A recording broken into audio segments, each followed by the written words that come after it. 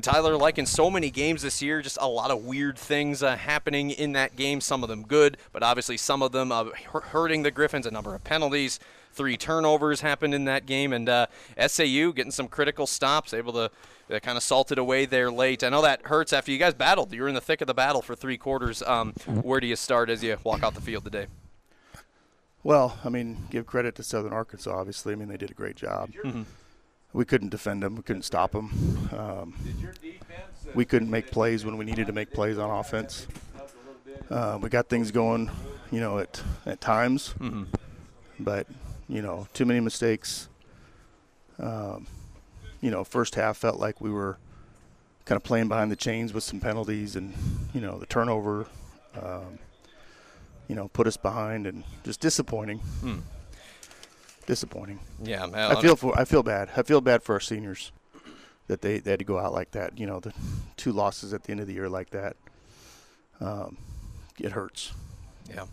Yeah, early on, Southern Arkansas putting Missouri Western behind. The Griffin offense going 3-and-out in the first 2 series. Defense holding SAU to a couple of short field goals early, 6-0 at that point. And then Missouri Western gets it on the board. First play of the second quarter, Seth Cromwell, the first of 2 touchdowns. But then the point after misses. It was tied. And then shortly thereafter, 11:53 left second quarter, Melvin Smith Jr., the pick 6. And Southern Arkansas led 12-6, then 15-6. 2-point game at halftime, 15-13, and then that third quarter was kind of crazy. Both teams just exchanging touchdowns, and it was 29-27 entering the fourth.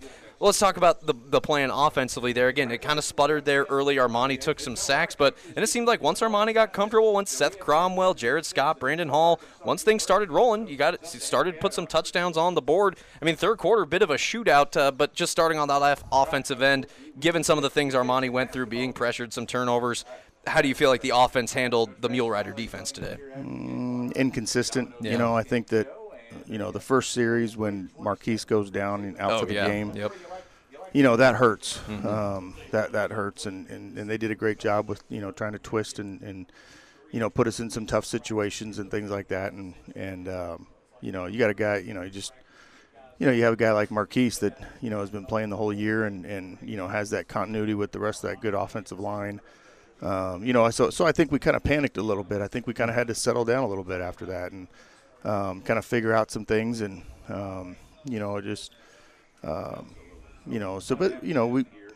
we picked it up and we started, making some plays and, moving the ball down the field and running the ball and all that stuff. I thought we came out in the second half and did a good job in the third quarter of, like you said, moving the ball down the field and answering, but just wasn't enough, and there were some things that we left on the field that is disappointing that we left out there because that's stuff that we normally wouldn't. Well, I want to take you to early in the fourth quarter. You got the 4th and 1 at Southern Arkansas's 22-yard line. Obviously, it'd be a long field goal. You're down 9 at that point. Long field goal makes it a 6-point game. You guys are really rolling. 4th and 1, you give it to your big bruiser, Seth Cromwell. Yep. Were you considering settling for the field goal at that point, or was the plan just go for it? No, we felt like we were running the ball well. We felt like we were the more physical football team. We felt like, sure. They did a nice job. I mean, they got a good stop. 2 plays in a row. I mean, 3rd and 2, 4th and 1. That can't happen. Yeah. Obviously, this one was chippy down there from the very beginning. Both teams got penalized a lot. Dakari Streeter got ejected early in the fourth quarter it was a late penalty after a point-after attempt. How big of a factor just did that chippiness, that environment with the officials? How big of a factor was that? Yeah, I mean, it was chippy on both sides, and right. And I thought it felt like we were kind of playing. Playing more about being chippy rather than just playing and executing. I think we were probably too hyped up. You get all the chippiness. It all starts at the banquet the night before, and all the talk and all the pep rally and all that other fun stuff. And we weren't mature enough to be able to handle it, I guess. I mean, that's we have to come out and play.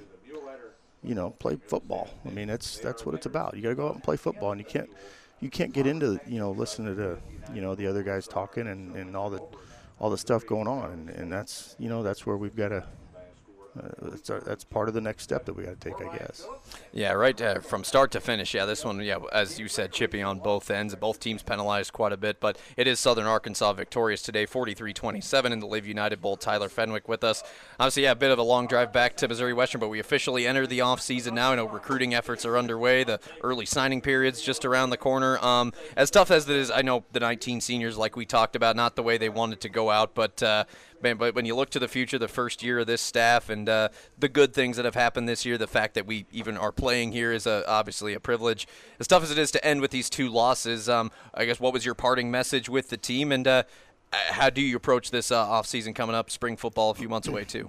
Well, the message after the locker room, obviously, disappointed in the loss and all that stuff, but, I told them that each one of those guys needs to get up and make sure that they give the seniors a hug and tell them how much they appreciate, what they've done for this program and what they've been through. And as a senior, especially when you're here for, 5 years, sometimes 6 years, you go through a lot of ups and downs, and that's part of sport. And a lot of times it's, you go through losses and you go through wins, and there's, it's such a roller coaster. And for those guys that have been, around here, Brendan McClure and those guys, C.J. Ravenel and Dakari and all those, it's, they've been through a lot and, a lot of, change and I told them that I appreciate, what they've, how they've bought into, what we've brought, and they need to be loved on and that's a hard thing to do. So, the recruiting efforts have already started. We've got a lot of big time talent that we've got to replace, and there's some big shoes that we've got to fill. So we take a hit in our depth going into the off season, and so and so does everybody else. So everybody's fighting for the same guys, and so we've got to make sure that we get out there and start getting after it and start recruiting. Yeah, a number of seniors going to be missed. You mentioned CJ and Dakari. You also talk about a guy like Evan Clark, Will Schwartz, a senior. Yeah. But some guys like Armani Eden listed as a senior, Jonas Bennett, who was honored on senior day. A handful of these guys will have likely the chance to come back depending on what eligibility is left. So we'll see how that all shakes out. But for the Griffins, of which there are a good number who played their final game today, we certainly wish them the best. Tyler Fenwick, thank you for coming up. Safe travels back. Thank you again all season long for your friendship, your conversations. I appreciate you being candid and real all the time, and I had a ball this season, despite regardless of what the results were, and can't wait to see where this goes in the future. Yeah, thanks, Tommy. Thank you, Tyler. Appreciate it.